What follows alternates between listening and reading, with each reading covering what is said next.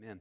All right, so we're continuing our series on Return to Sender, gifts that we sometimes receive that we wish we hadn't received, and that maybe we want to return back to the sender. And so if you received the gift in our package today, you might feel threatened, you might see it as a threat, or you might see it as a tool, okay?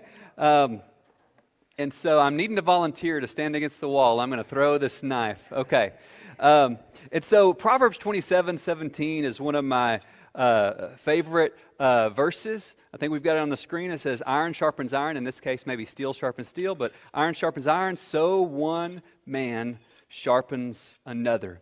And there's times in our life that we have relationships where friction happens. And in the course of that friction, the dull edges of our lives are sharpened, and the rough edges of our lives are smoothed out. And God uses conflict uniquely in our lives to do that. And that's not to say that God is the author of every conflict, but He certainly uses any conflict to sharpen us. And, you know, when conflict happens, it's kind of like waiting that we talked about last week. We rarely see conflict as a gift, right? We rarely say, oh, man, I'm so thankful that I have the opportunity to be in this conflict with my spouse or my friend or my coworker or at church or whatever. It's one of those gifts we'd rather not receive. But at the same time, conflict really should not be a surprise. If you think about the state of the world we're in, if you think about the fact that we all struggle with sin, anytime there's a close relationship, there's going to be conflict. It doesn't mean you're not close. It probably means there is some depth and some closeness to that relationship. But conflict isn't really a surprise. It's kind of like Ethan told me the other day. He said, hey, Dad, tomorrow I'm going to get you a camouflage screwdriver, but be surprised at Christmas, okay? And so it's kind of like getting a gift from Ethan. I mean, it's not really a surprise. But still, conflict often takes us by surprise. And we say, where did that come from? What's this about? Relationships of any depth will experience conflict. Marriage, friendship, family, church.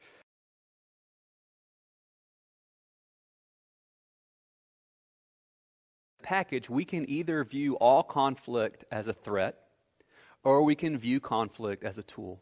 We can view conflict as an opportunity to glorify God, to give grace to others, and to grow in maturity. Conflict, we're going to say this morning, is an opportunity to glorify God, to grow in maturity, and to give grace to other people. So I would like us today to recognize the conflict in our lives. Maybe your conflict is with a friend, or maybe it's with a spouse, or maybe it's with a parent, or a child, or a coworker, or maybe you have zero conflict in your life, in which case I say, can we please trade lives for a few days? But chances are some of us have some type of conflict somewhere in our lives. Recognize that, and then ask the question, how can I receive this conflict as a gift? How can I receive this conflict as an opportunity to grow? And then how can I bring glory to God through my role in this conflict? So I'd like to start in Matthew, the Gospel of Matthew, chapter 1. We're going to continue in this narrative of Jesus' birth. Okay, so Matthew chapter 1, beginning in verse 18. The birth of Jesus Christ was as follows. It took place in this way. When his mother Mary had been betrothed to Joseph, so they're engaged to be married, before they came together, before they were intimate with each other, she was found to be with child from the Holy Spirit. So do we see some conflict already here? There's a lot of potential for conflict when your fiance that you have not had relations with says, hey, I'm pregnant and it's God's baby. Okay? Do we see that there's some opportunity for conflict? Of course. And her husband Joseph, being a just man and unwilling to put her to shame, he resolved to divorce her quietly. He said, I'm just going to divorce this woman. I'm going to send her away. And he says, you know what? I don't want harm to come to her. I'm going to send her away quietly, not going to make a big deal out of it. But as he considered these things, now that word consider is a really important word. It tells us that Joseph didn't just react. You ever find that when conflict happens, you find yourself reacting rather than responding? Joseph did not just react. He took a minute and he considered what is the wise, the just, the faithful course of action. And in that space where he provided God a little space to work, this is where I often fail. I suspect you fail here sometimes too. As he's considering it, he's giving God space to work. And as he's considering, God speaks to him. An angel of the Lord appears to him in a dream, saying, Joseph, son of David, do not fear to take Mary as your wife, for that which is conceived in her is from the Holy Spirit. She will bear a son. You will call his name Jesus, which means God saves, for he will save his people from their sins. All this took place to fulfill what the Lord had spoken by the prophet. Isaiah had written, Behold, the virgin shall conceive and bear a son, and they will call his name Emmanuel, which means God with us. When Joseph awoke from his sleep, he did just as the angel of the Lord commanded him. He took his wife, but he did not know her until she had given birth to a son, and he called his name Jesus. We see all kinds of different levels of conflict, layers of conflict here in this passage. There's internal conflict, probably on both Joseph and Mary's part. There's this internal conflict we see specifically with Joseph of what do I do? Do I divorce her? Which, even though they're not married yet, that was the term for breaking off the engagement too. Do I send her away? Do I break this relationship? You ever experience internal conflict where you're just like, what's the right thing to do? And then there's this interpersonal conflict between Joseph and Mary. There's this, she's like, hey, I'm expecting and it's God's baby. And he's like, I've never heard of that. And I'm sure that might have made date night a little weird for a couple of weeks, like there's this interpersonal conflict between them. And then there's this social conflict where Joseph and Mary are both aware of, this is, when Mary starts to have a baby bump, there's going to be some questions amongst their peers and in their community about what's the timing of this. And then even deeper than all of that, we're going to find in Revelation 12 and Ephesians 6 that beyond all of these conflicts, there's a spiritual conflict, and there's the enemy, the evil one who's stirring the pot and wanting to destroy Jesus. And so, but we see here in this passage that Joseph stewarded conflict as an opportunity to glorify God. When we talk about stewardship, we often think about like our time and our money, how we manage those things. But every time we experience conflict, we have a stewardship opportunity from God.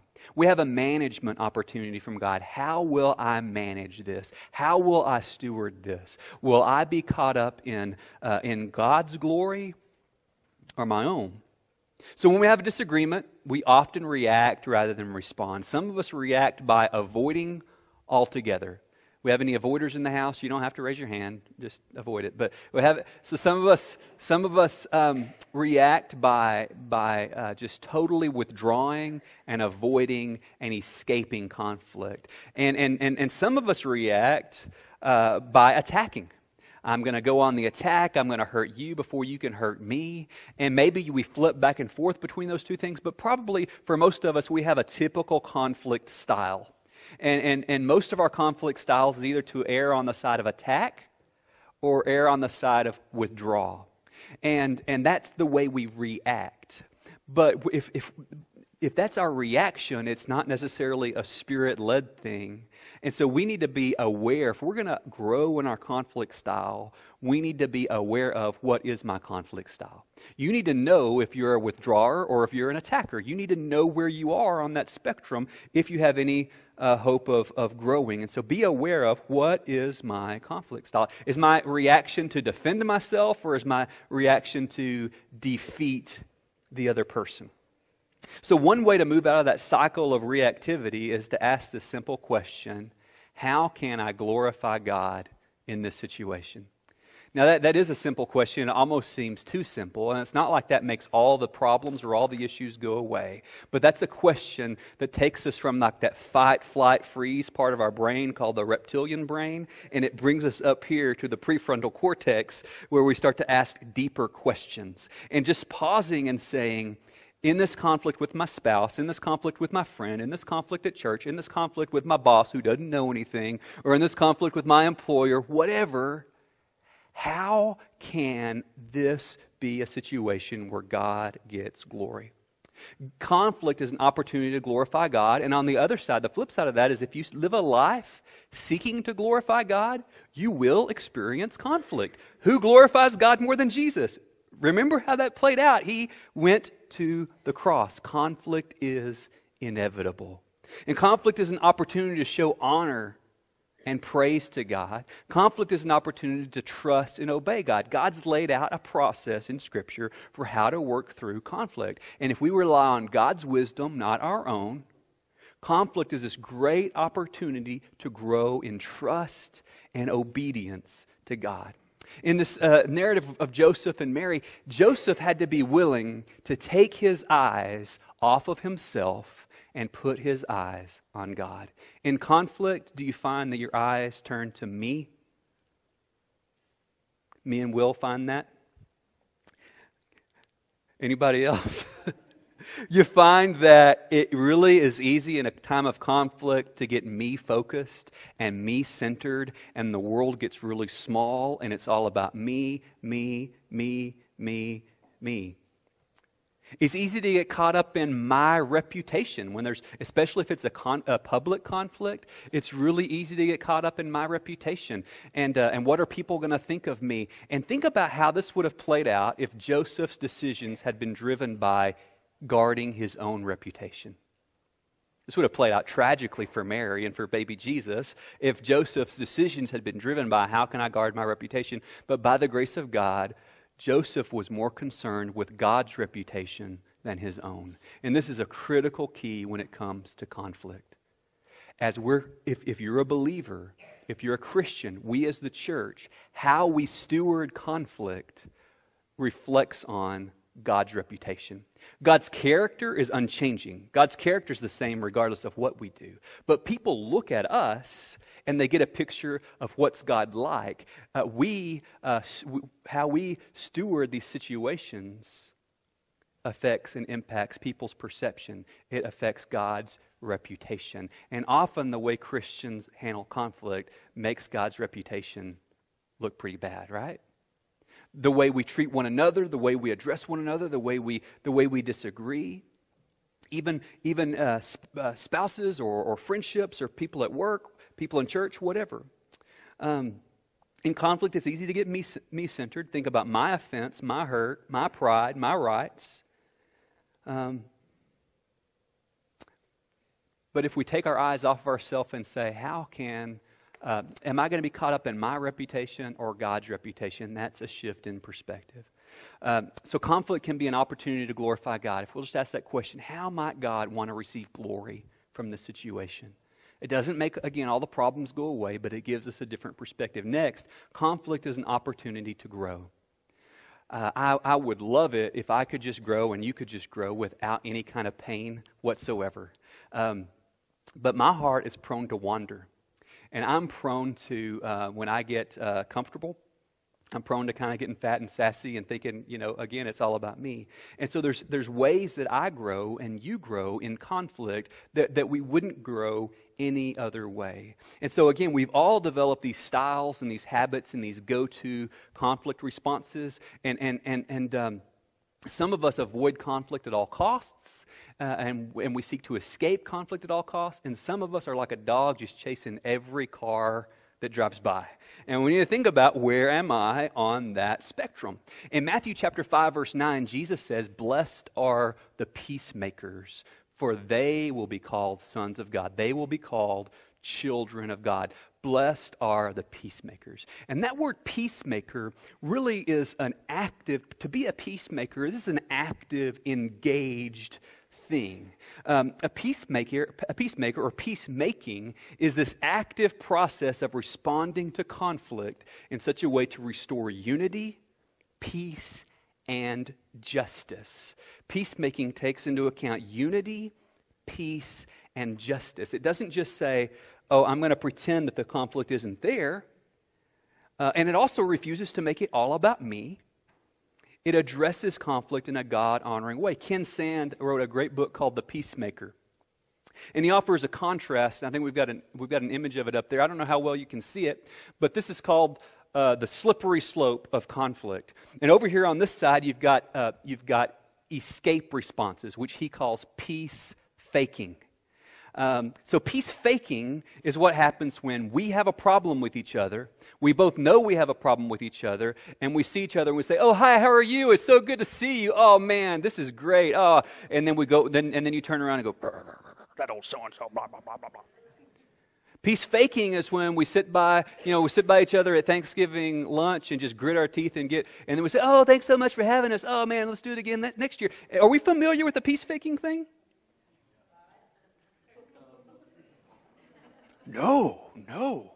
Peace faking says peace, peace when there is no peace. Peace faking is just about the image. It's about looking a certain way out here. And then peace breaking is this other extreme of, I'm going to be authentic, so I'm just going to tell you exactly what I think all the time. I'm just going to walk around making judgment calls about everything, whether it affects me or not. And so I tend to be on the peace breaker side, and it's something that God, why are you laughing, Will? And it's something that God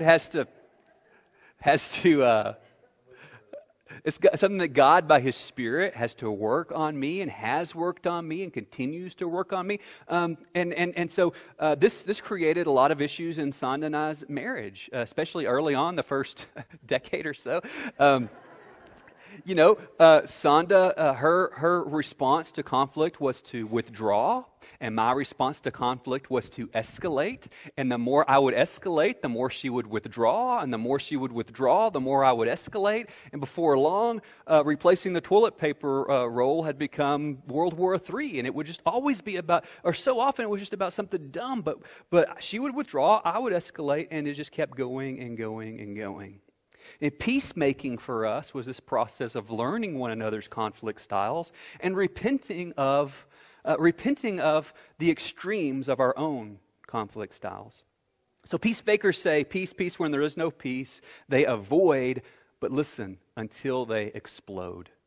The peace faker that's like, oh, everything's great, I'm good, no big deal. Eventually, an explosion will happen. And the thing is, if we overlook things that we shouldn't overlook, that we should confront, we're going to end up confronting things that we should overlook.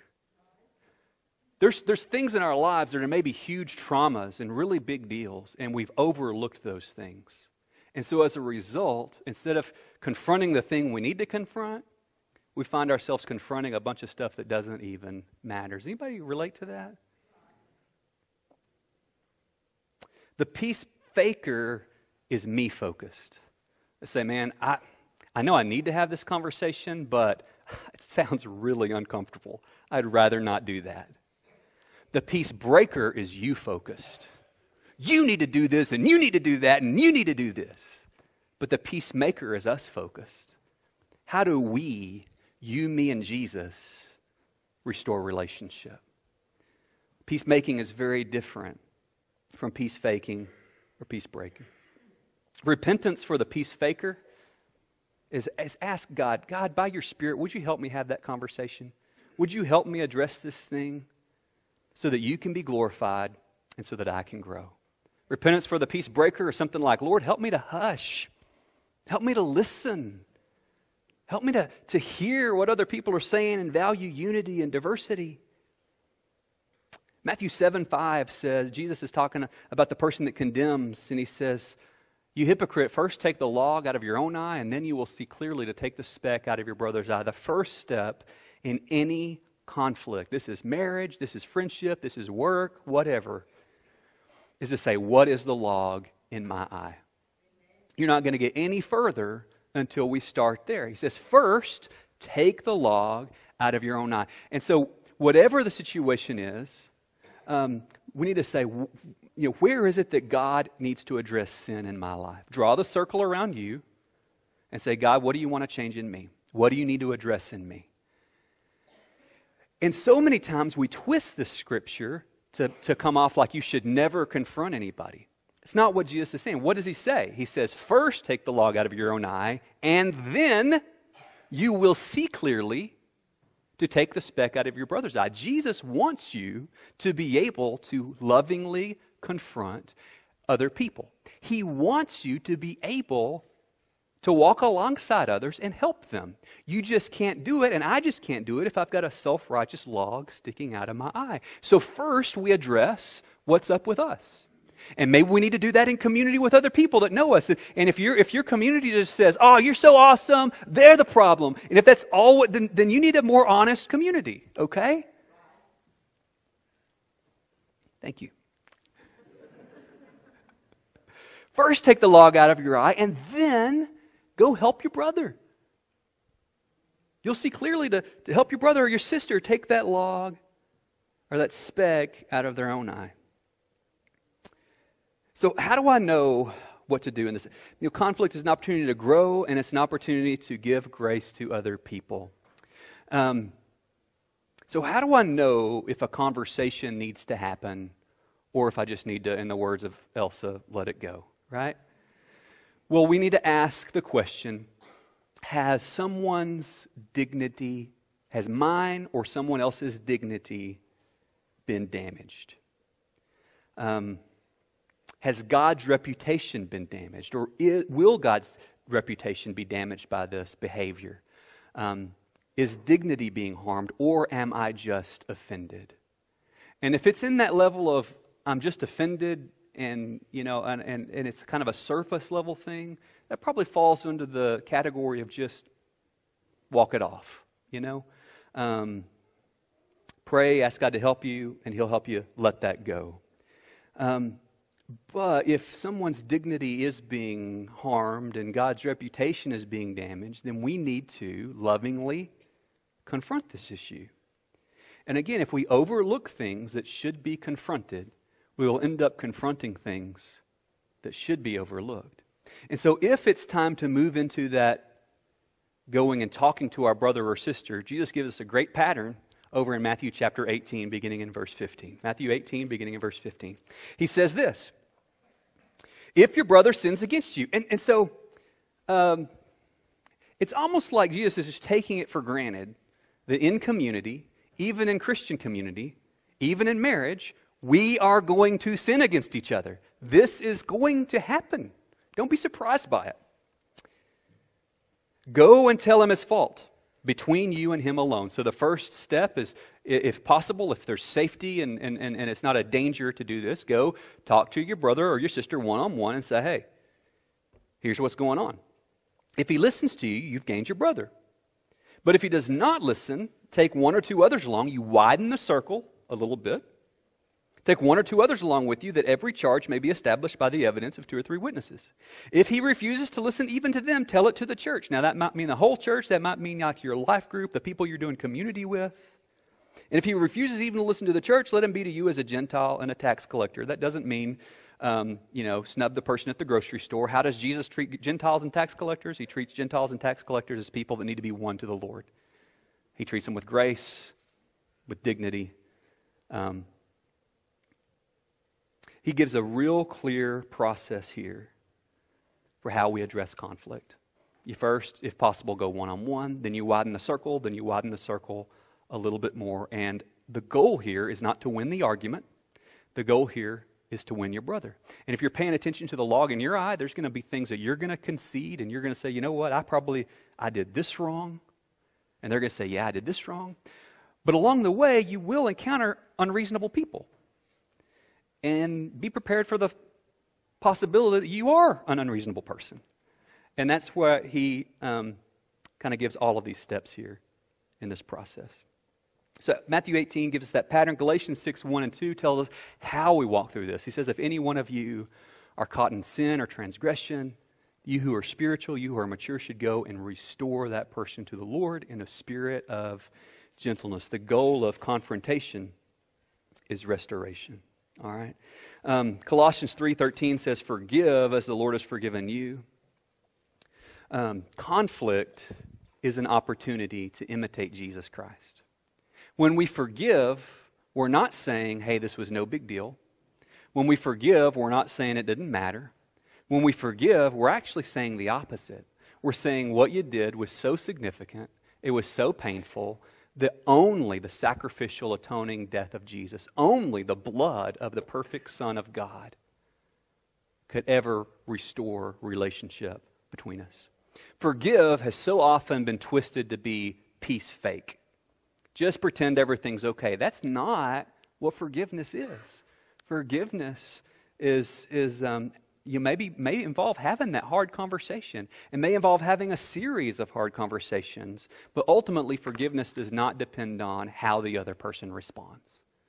The kind of relationship you have moving forward will probably depend on how they respond. But whether you forgive or not does not hinge on how the other person responds. So there's extreme examples like spousal abuse or sexual abuse.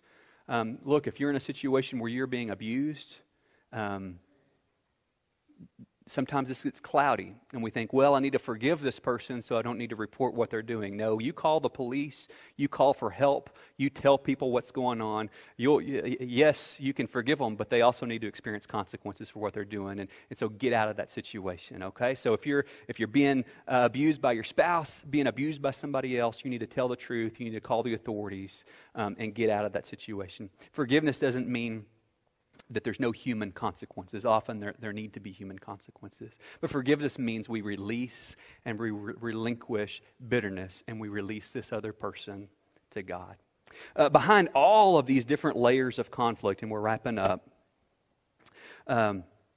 Revelation 12 gives us this incredible picture, this really haunting picture of the birth of Jesus. Usually this isn't the version we tell around the Christmas tree drinking cider. A great sign appeared in heaven, a woman clothed with the sun and the moon at her feet, and on her head was a crown of 12 stars. She was pregnant and was crying out in birth pains in the agony of giving birth. And another sign appeared in heaven. Behold, a great red dragon with 7 heads and 10 horns, and on his head 7 diadems. His tail swept down a third of the angels of heaven, the stars of heaven, and cast them to the earth. And the dragon stood before the woman who was about to give birth, so that when she bore her child, he might devour it.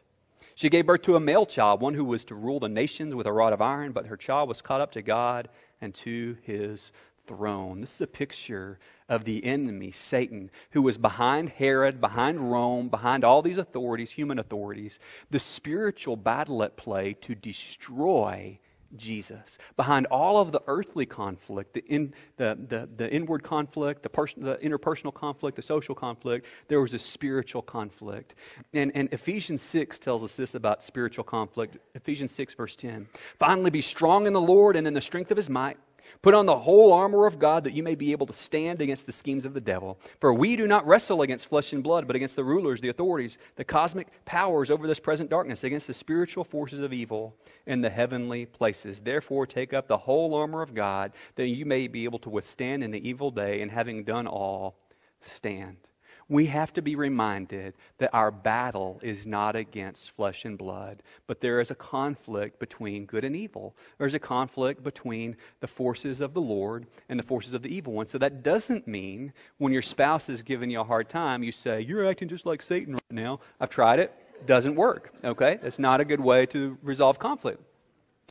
And that doesn't mean that Satan is the author of every conflict in your life. You know, we author plenty of conflict on our own, don't we? I mean, so much conflict happens that we just create because we're sinful and we're prone to wander. But where I see the enemy at play here is, even if he isn't the source of conflict, man, he is Johnny on the spot to stir the pot and to stoke the fire and to isolate you and to twist things up in our minds and to whisper lies to us. Be on your guard, because a seemingly insignificant conflict with someone you love, or someone you just kind of have to endure, a seemingly insignificant conflict can, through the forces of evil, become amplified and amplified and amplified to where it kind of you lose all sense of perspective. And that's because the evil one wants to destroy God's reputation. He wants to destroy your marriage because he wants to destroy God's reputation. Because your marriage is a symbol of covenant love. He wants to destroy unity in the workplace because he wants to make a laughingstock of the believers that are there. He wants the church to turn on one another because he wants to destroy. The evil one wants to destroy God's reputation. He wants to make light of God's name. And so often we're pawns in that. So be watchful. Pray and be humble, for your enemy roams around like a roaring lion, seeking someone to devour. As the band comes up, I want us to end with the example of Jesus Christ. You know, The New Testament tells us that apart from Jesus, we're enemies of God. In our sin, we're dead in our sin, and there's enmity between us and God. We were God's enemies before Jesus stepped in. If you haven't placed your trust in Jesus, you are not just a good old boy or good old gal who needs a little help. You are dead in sin and an enemy of Jesus. But look at how Jesus treats his enemies. He put on flesh like us. He came to us. He lived among us. We're still here. He lived among us. He humbled himself to the point of death, even the death of a cross, so that at the name of Jesus, every knee would bow. That's how Jesus treats his enemies. That's our example. God's not asking you to do anything that he himself hasn't done. From the cross, the victim of all human sin, Jesus could have shouted anything. And he shouted, "Father, forgive them. They don't know what they do." Jesus came and he told us the truth. He didn't bat an eye at sin. He didn't wink at sin. He called sin, sin. And he did for us what we could never do for ourselves. So have you received his forgiveness? And is there forgiveness you need to extend to someone else? Okay?